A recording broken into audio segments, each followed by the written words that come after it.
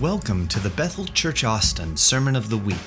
We hope you enjoy this sermon by Pastor Joaquin Evans. For more information about this podcast and other resources, please visit bethelatx.com. The church shouldn't just survive in moments of crisis. They should thrive. And this is the way that the church should be, is thriving and coming to a community's needs in the hardest of times and the hardest of trials. And I began to think about the church because if you're like me, we live in an amazing community and we have this Facebook page in our community and it's amazing. Everyone rallies around one another, neighbors being neighborly, like handing out water, like helping people shovel their driveways. We really saw this week our house neighborhood where we live, community coming together to help one another. And I thought to myself, what is the difference? You know, obviously we have the church being surrounded by God and surrounding Jesus, but what is the difference between hanging out with people and doing community with neighbors and doing community with the church? And I came across the word, which we all know, and sometimes I think we just throw it out very flippantly, but this word fellowship that we talk about in church. And you don't really hear people say, hey, let's go watch a football game and have fellowship together, if they're not believers, right? Or you don't really hear your co-workers who perhaps aren't believers, hey, let's go to get a drink after work and fellowship with each other, right? It's a very Christian word, right? Very Christian. And I like to be able to use words that are relevant to people that can really cross-translate and aren't too Christianese. And so I began thinking, what's another word for fellowship? And really, when you look in the Bible and the translation, there really is no other word that describes the power of community better than the word fellowship. So we're going to make the old new, and we're going to make it a great word that we're going to continue to keep using, and it is relevant now just as much as it was for the early church when it was prevalently used throughout the New Testament. But this word means, in the Greek, koinonia.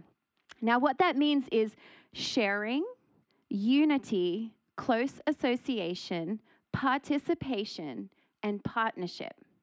And I began thinking, well, that's great, but that also feels like the community Facebook page in my neighborhood. I mean, I don't know, we have a pretty great neighborhood, but so what is the difference, God? Why would people want to find community in church rather than in any other social group that there is? And this is what I found in Strong's Bible Dictionary. It defines fellowship like this.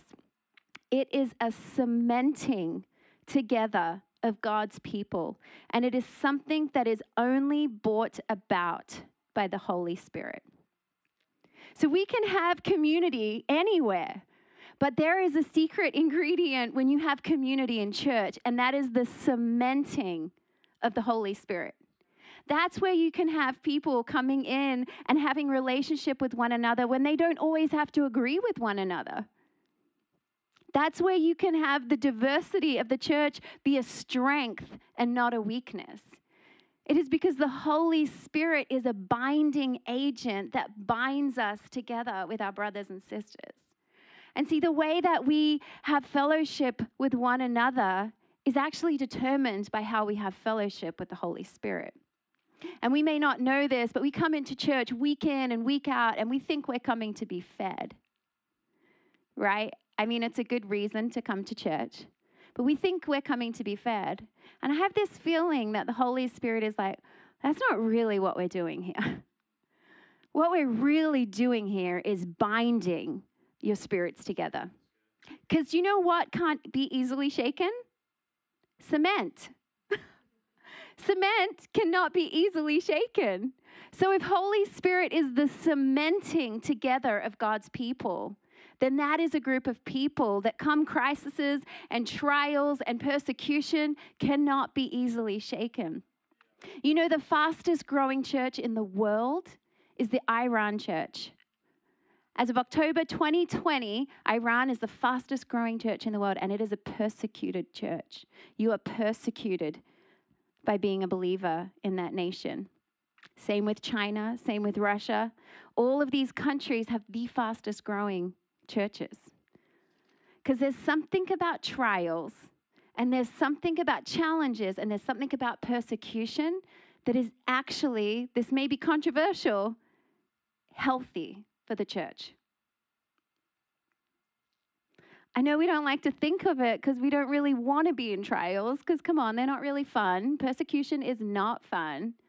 But persecution and trials is a healthy season for churches to be in.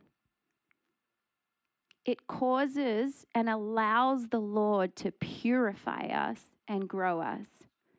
Without trials, without persecution, we get a little unruly and we may not be quite centered on the thing that we're meant to be centered on.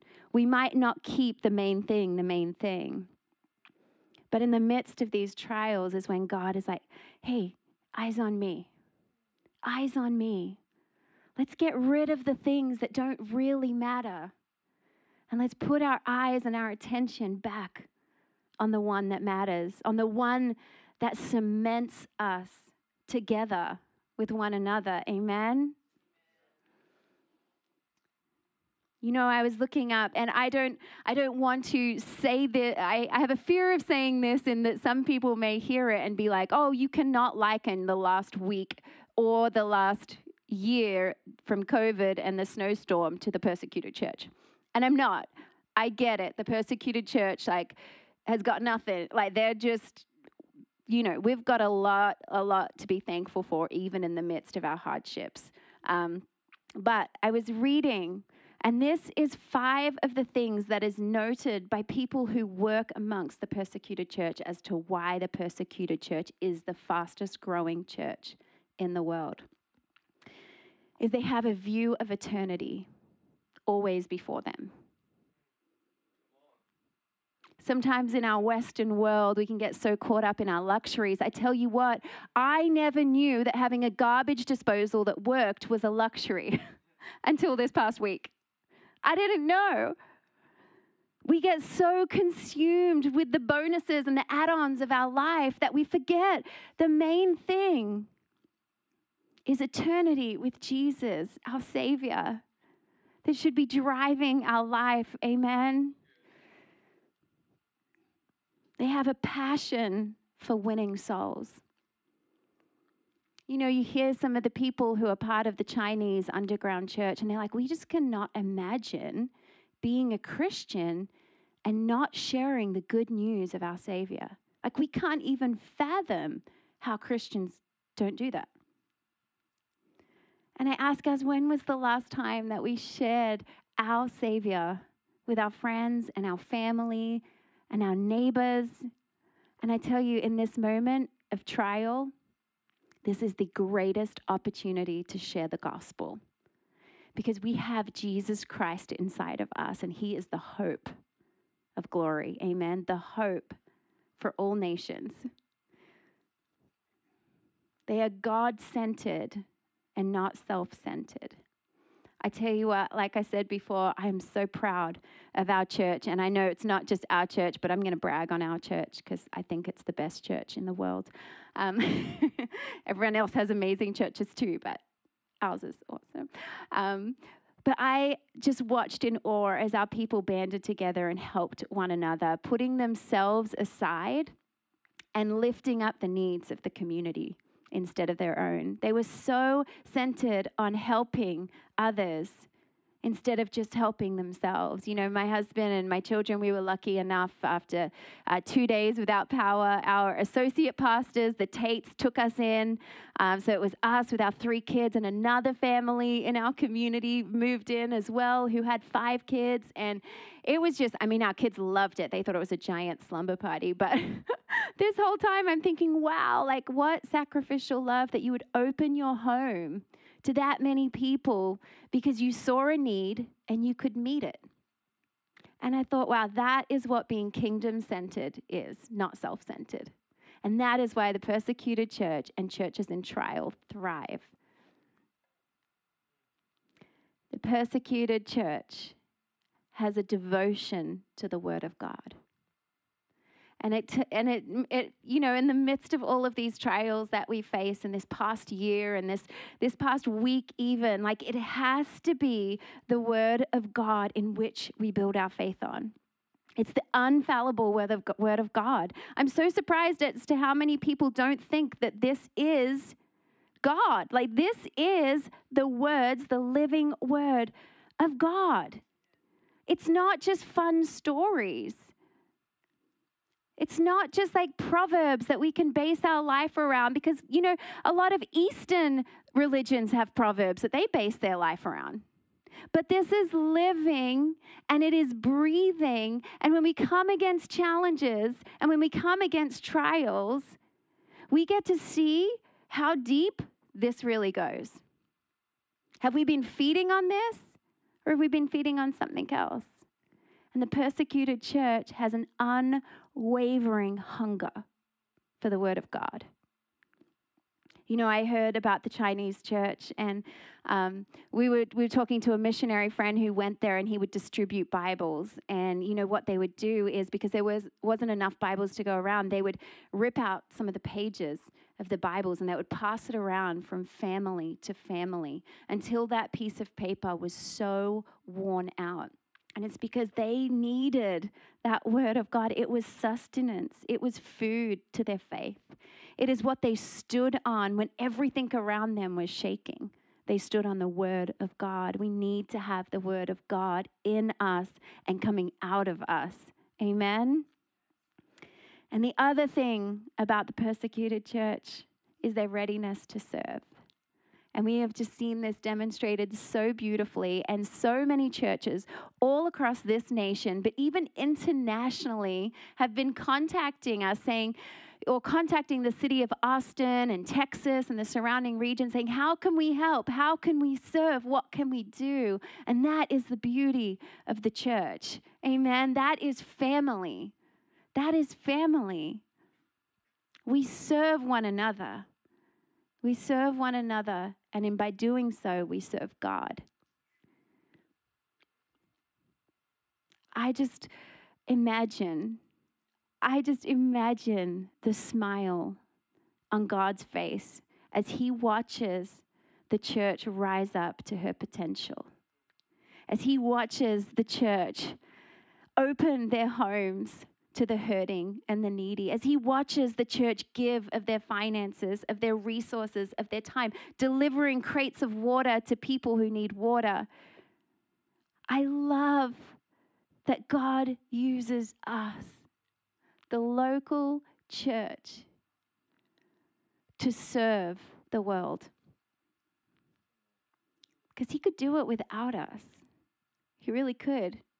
I mean, if he can cause like manna to fall from heaven, then surely he could cause crates of water to arrive on people's doorsteps. I mean, he really could do it without us, but he doesn't want to. It is our privilege that we get to partner with God and serve him and serve our city and serve the people that we call family. Amen. Church, you're amazing. I love you. I think I'm going to be done in just a second, but, I was thinking about, obviously COVID has affected all of us, and a lot of us in church leadership have been wrestling with, still going on, but for the last year now, should we meet or should we not meet? And sometimes it hasn't been safe to meet, and sometimes we've been able to meet with precautions taken and safety measures taken. And I just have this stirring in my heart. I have this stirring in my heart that if the people of God do not continue to meet and start meeting, then we miss out on this binding element that comes when we encounter the Holy Spirit together. See, we don't meet as a church because we're being reckless. We don't meet as a church because it's, to be honest, the easiest thing to do. To be honest, the easiest thing to do would be to stand here and film every Saturday. We meet as a church because we understand the power of fellowship. We understand the power of standing next to our brothers and sisters in worship as we encounter the Holy Spirit together, and He binds and knits our spirits to one another, because that is where true unity comes from. True fellowship comes from. And that is how we, the body of Christ, the local church, become cemented together, is by encountering Holy Spirit together and on our own, so that when we come together, it's even more powerful. Amen.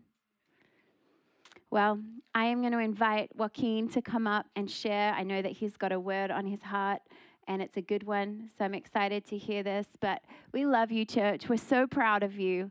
We're so proud of you. I just want to grab your faces and give you a kiss on the cheek and just be like, good job. Good job. This is the church being the church. And you've done so well. And I'm so proud of you. So good. What an encouraging and right on word that is right there. And I just echo that. We got an amazing community of people. Our community, the church at large, has been doing a great job. Other Christian organizations, shout out to Austin Disaster Relief Network and the job they're doing, just organizing relief in so many different ways. Just incredible. So many people have stepped up, but in particular, I love the video of Chad Owens pulling the HEB semi truck out, stuck in ice with his big 4-wheel drive, pulling out a semi truck. But so many people have stepped up in incredible ways. And I'm just reiterating what Renee said already, but we are so thankful for you all actually stepping up and being the church in this season. Well done. I want to talk actually Psalms 91. I'm gonna basically share Psalms 91 with you and open it up just a little bit more. But this has been a wild week. If you're watching from local, you totally understand. If you're watching international, but it hasn't or national, you've seen on the news what's been going on here. But it's not just this week, it's been the whole year. The last 12 months have been wild. One thing from another, and the world's being shaken a little bit right now. And do you remember back to the wildfires in Australia that were gripping the news the very beginning of 2020? It's like that's forgotten almost, with so many other things have just layered on top of it.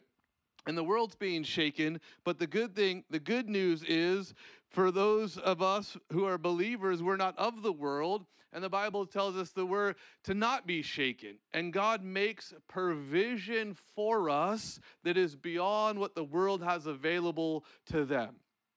And we actually have not only the ability for ourselves to step into that provision that God has made, but we also have a responsibility, so to speak, to step in so that the world sees the light of God shining on us. The world needs to look and see people who are shrouded in peace, to see people who are anchored, to see people that have a confidence, unshaking, unwavering confidence and peace and resound, unlike the rest of the world. The world wants hope and needs hope right now, and we are called to be carriers of this hope, that people can say, there is something different about what that group of people is carrying. I want that. I need to know the anchor. And we know the anchor, obviously, is Jesus Christ, but we need to be able to introduce people to this anchor. And there's so many great volunteer opportunities that are going to be unfolding over the next week to help in practical ways. But we want to bring water, we want to bring food. There's going to be weeks of cleanup, if not months, fixing pipes. We want to be very engaged in that. But listen, we don't want to just drop off water and leave. We don't want to just fix a pipe. We want to bring the light and the love of God as we fix a pipe.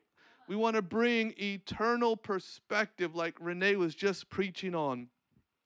And I want to talk about hiding in the shadow of his wings, being hidden in God in the secret place, being unshakable in God. You know, in the Old Testament, God provided the tabernacle for his people, Israel, and in really a time of a darkness and a time of trial, and they were disconnected from God, and God created the tabernacle as a meeting place for his people to still connect with him. But that season, all of those things are really a type and shadow for things to come. And that season, as glorious as it was, the kabod glory of God dwelling, the manifest glory of God dwelling on the mercy seat in the Holy of Holies, as glorious as that was, Paul says that glory pales in comparison to the current glory. That literally is just a type and shadow of what was to come and what is in Christ. And we still have access to an even greater reality to come, but we have the ability to pull that reality into the now and to display it to a hungry world. There's so much inclusive language in the gospel that the beauty of this relationship, of this walk, is that we don't have a distant God. We don't have a disconnected Savior. We don't have a stoic, unemotionally connected Father. No, we have a good Father. And we have a loving Savior. And we have an ever-present hope. We have the kingdom that is at hand. We have a God who is not just with us, but in us. It's all this inclusive language, and Paul tells us in Romans 13 to put on Christ and to make no provision for the flesh. In Ephesians 6, it says to put on the whole armor of God, that we are called to step into the things of God. And I want to just break down Psalms 91 a little bit, that we actually are not just hearing the words, but we're receiving the marrow from the bones and the nectar, because we're called to be an unshakable people. And Psalms 91 is such a beautiful picture of the protection of God. And for generations, people have been running to Psalms 91 in times of trouble and shaking, because it builds a confidence. There's a truth in there. But I want to make sure that we are pulling out all the marrow of that truth, that we are the unshakable church. I'm just going to read it first. And I just want even the words. I'm sure most of us on here hearing this have read it before, but I want to read it over you, over your household, over your family, and over this season. And I just want the words just to sink in over you. But then I'm going to go back through and break it down just a little bit for us. Psalms 91. One who dwells in the shelter of the Most High will abide in the shadow of the Almighty. I will say to the Lord, my refuge and my fortress, my God in whom I trust. For it is he who rescues you from the net of the trapper and from the deadly plague. He will cover you with his pinions, and under his wings you will make refuge. His faithfulness is a shield and a wall. I'm reading out of the NASB.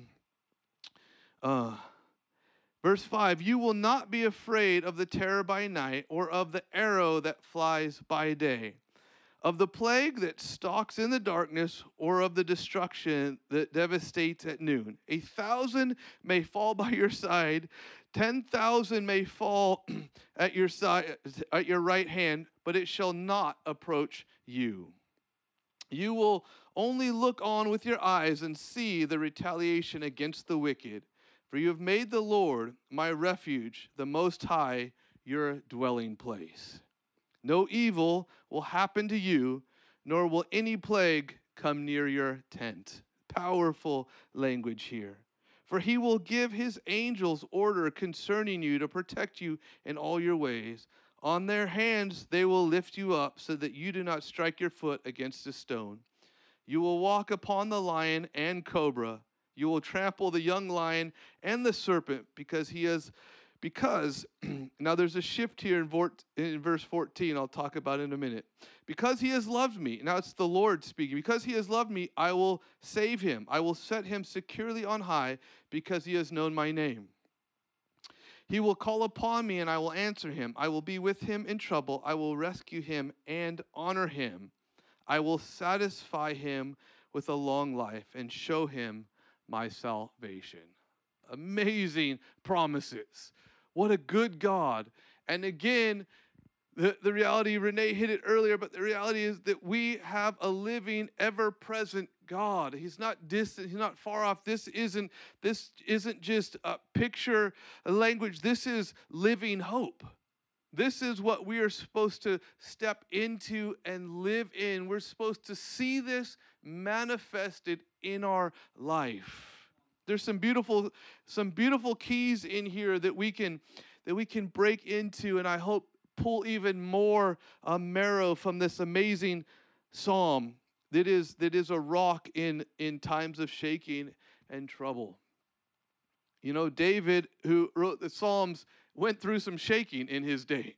He went through some troubles. He went through some highs, and he went through some lows. And out of that, David pours out his heart in the Psalms. And I tell you, when you're searching for answers, go into the Psalms and just start digging through.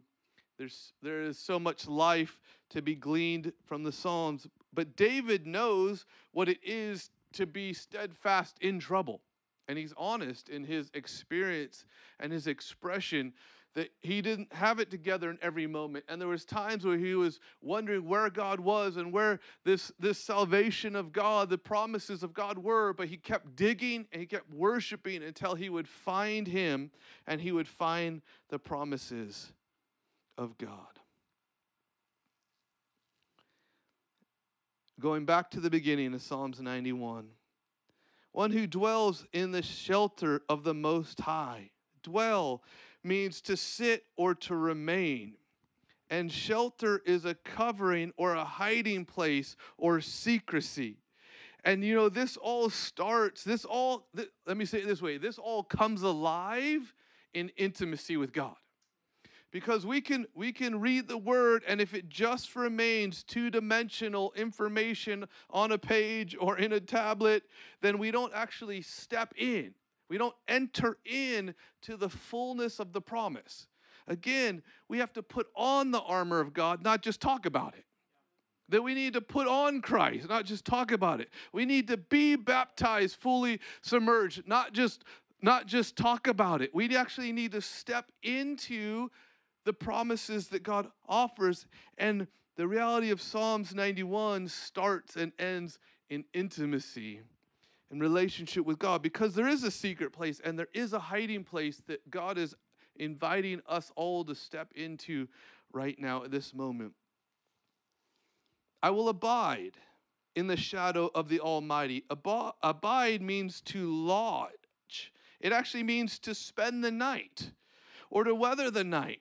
And in the imagery of the Bible, night often is in reference to when trouble comes or the enemy tries to come. But in the secret place of God, in his abiding is when we are protected through the night season. But again, it's an abiding. It's a dwelling. It's not just a moment. It's not just I open Psalms 91 and I take the 3 minutes that it takes to read it and then I'm like, okay, that solves it. No, I actually have to step into the reality of the promise. We need to abide in the promise.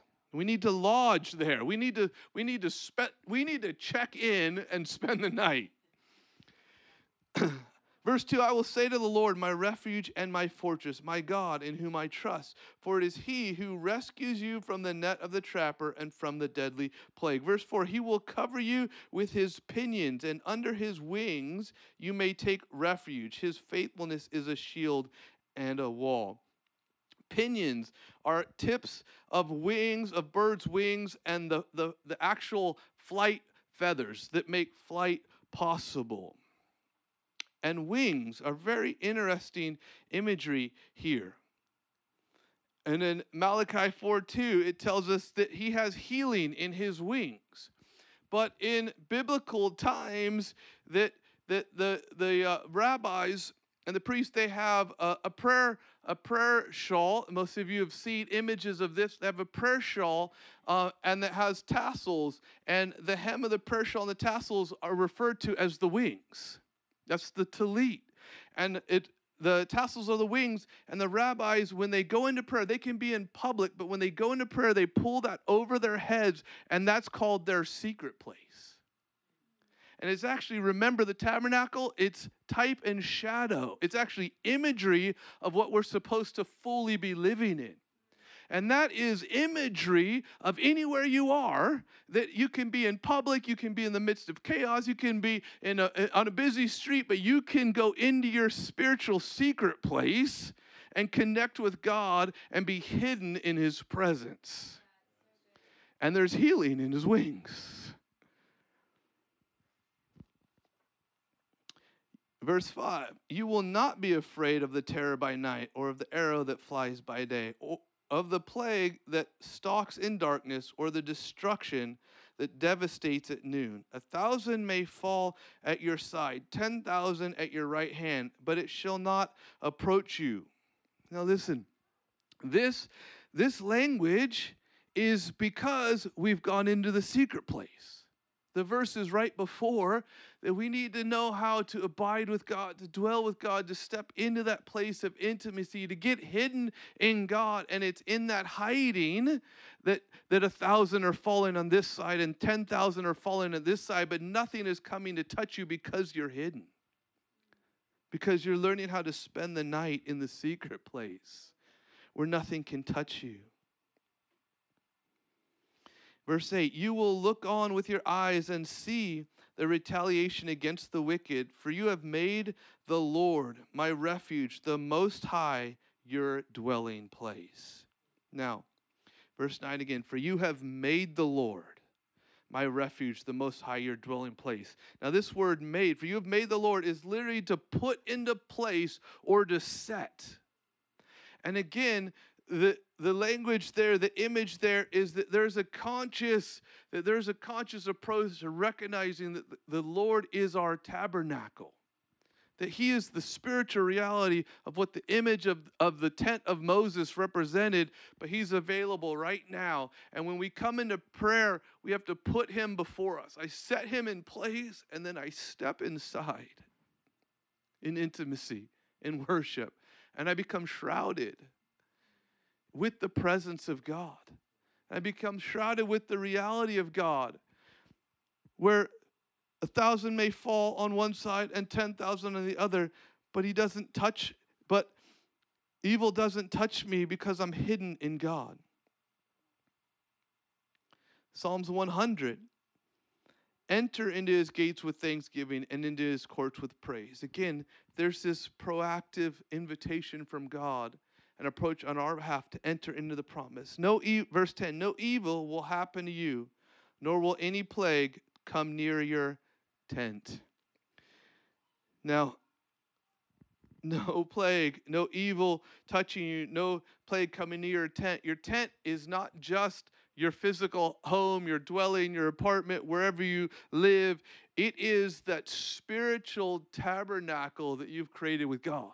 It's your ability to pull the prayer cloth over your head and go into your tent. That, which is the presence of God, which is where no evil can dwell, where no sickness can dwell. That is where evil won't touch you and the plague won't touch you. That tent, and if you tabernacle with God in your house, then of course your house will become covered with that tent.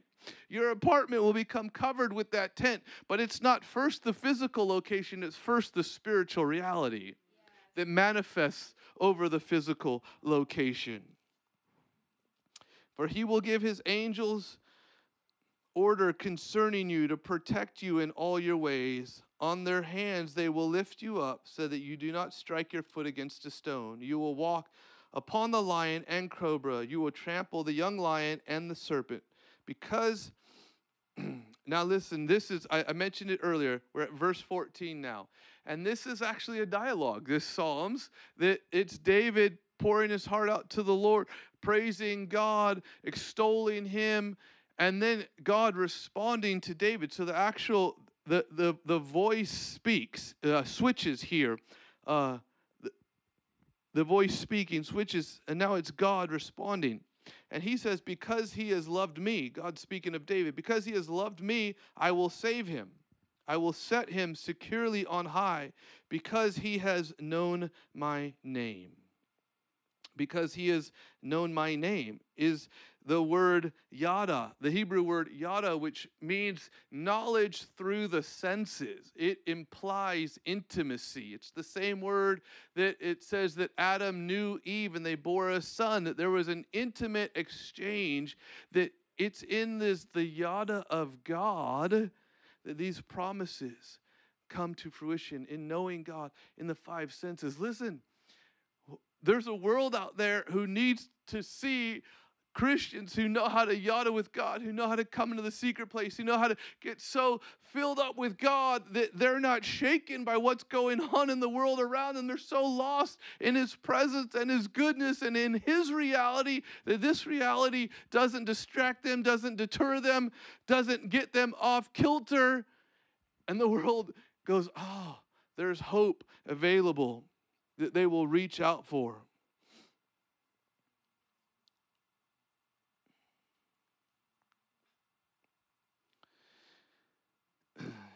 You can watch with your eyes. Earlier it says, you will watch with your eyes and you will see all these things happen, but it won't touch you.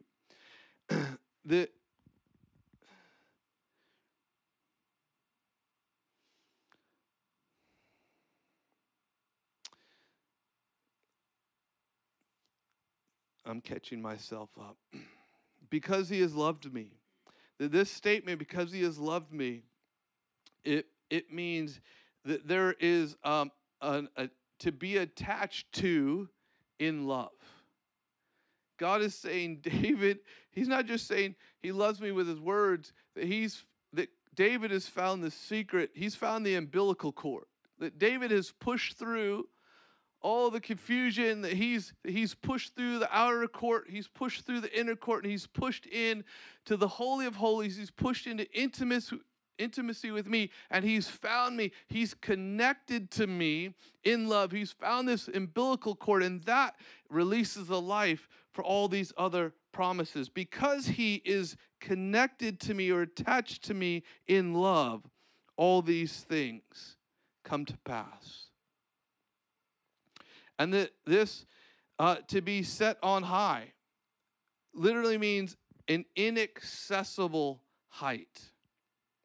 Literally, an inaccessible height. So when it says you will look with your eyes and you'll see all these things going on, but it won't touch you, because in the natural, we can be on the same plane. But in the spiritual, we've stepped into the holy place elevator. And we've elevated to a place that actually in the spirit, you can't be touched. And 1,000 are falling on one side and 10,000 on the other, but you're not touched. It's what David refers to at Psalms 27. About preparing a table for him in the presence of his enemies. God wants to lift you up out of reach. Thank you, Jesus. Verse 15, he will call upon me and I will answer him. This is the Lord speaking of David. He will call upon me and I will answer him. I will be with him in trouble. I will rescue him and honor him. Again, this is because he is attached to the Lord in love, and the yada. He's come again and again to experience the love of God. Not just read about it, not just know about it, but to experience. And God says, I will rescue him and honor him. Powerful language. Now, remember that this prayer, this exchange between David and God, it started with being rescued from trouble. It starts with there's a whole lot of shaking going on. It starts with, I need to come and hide under your wing because the world around me is going crazy. There's thousands falling on this side and that, and I need to come hiding. But God doesn't stop just with protecting you. He says, I will rescue him and honor him. But that word honor there is the word kabod. it actually means weighty presence of God. He doesn't just mean I'm going to honor him as give him a medal or give him a pat on the back. He says, I'm going to rescue him, but I'm going to honor him, meaning I'm going to put, God saying, I'm going to put my weighty nature and presence upon him. Do you know why God honors his chosen one with his presence? Because there's nothing higher. Gold is not more valuable than the presence of God. There's no position that's more honoring than having the favor of God. There's nothing that God can give as an honor that is higher or more valuable than himself. So he doesn't just rescue David. When you come into the secret place, you don't just get rescued. You don't just get protected. You get honored. You get blessed with the presence and weighty favor of God himself. No wonder why arrows can't get to you. No wonder why pestilence and plagues can't reach you. Because you're covered with him. In the last verse, I will satisfy him with a long life and show him my salvation. Satisfy. The word satisfy here actually means an excessive amount. Again, it doesn't just stop with enough. God is the God of more than enough. He's the God of abundance. That he doesn't satisfy just to the point of I'm not hungry anymore, that I'm just not starving. No, it's you're full and there's still a table, a buffet before you. Enough for you and for your family and for your neighbors and for the strangers. And you can start inviting people into the abundance that God provides for you and for the church. An excessive amount. I will satisfy him with a long life and show him my salvation. And that word salvation is the word Yeshua. Sound familiar? Again, that we are to put on Christ. It's a lowercase Yeshua, but it is salvation, literally salvation, which Jesus is our salvation. That we get to step in. When we step into this secret place, we're actually stepping in to Christ. And it means salvation. It also means welfare, deliverance, and victory. God's got a secret place for you. And I share this because, yeah, there's some shaking going on in the world. But it's the perfect place for the church to display the unshakable nature and love and steadfast adoration in the Lord, that it doesn't matter what's going on our left or what's going on our right. We're so lost in the secret place. We've learned how to pull the spiritual talit over us in public, in the midst of trials, in the midst of problems, to pull it over and connect with him in love. We get elevated past all the problems. And he doesn't stop by just rescuing us, but he fills us with more than enough, an abundance, an excess that others can come and benefit from and be fed from. I just want to invite you. I feel like I'm sharing, but the Lord put on my heart because I feel like he's inviting you to step into the shadow of his wings, in the tabernacling with him.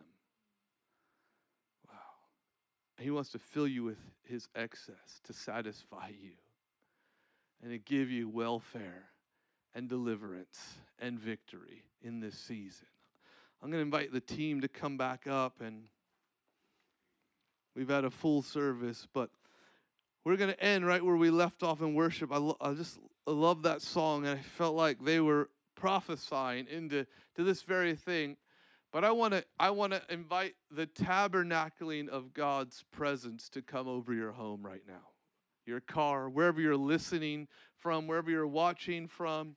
I want to invite the tabernacling of his presence to come over you. I want to invite the spiritual talit. I want to invite his wings, the shadow of his wings that have healing and deliverance and salvation in them to come over you. The door is open.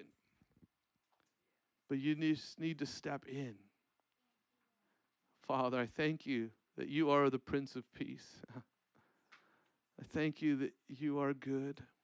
I thank you that you come to give life and life more abundantly. Father, I thank you that you are calling us to be the head and not the tail. Father, I thank you that it's in times of uncertainty and times of trial and times of struggle, Father, that the church shines brightest. So, Father, I'm asking that even as we end with this song, that you would turn up that internal light, Father, of shining and confidence and unwavering trust in you. And, Father, I thank you for your kabod filling every house. Thank you for your kabod, Father, the weight of your glory and presence and favor, God. And God, I pray that our neighbors would notice. That's what I'm asking, God, that you would fill every house right now in a way that our neighbors would notice.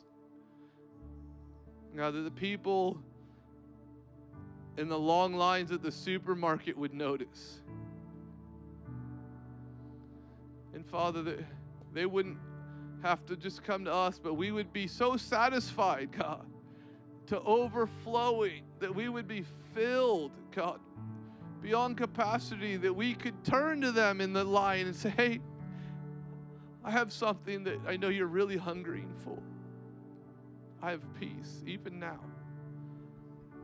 So, Father, I thank you for your reality.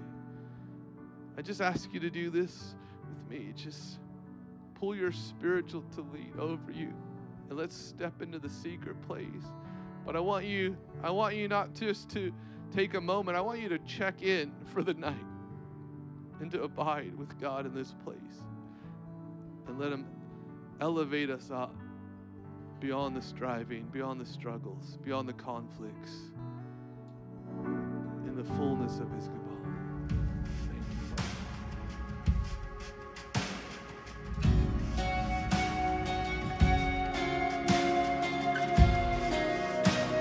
Thanks for listening to the Sermon of the Week. For more information about this podcast and other resources, please visit bethelatx.com.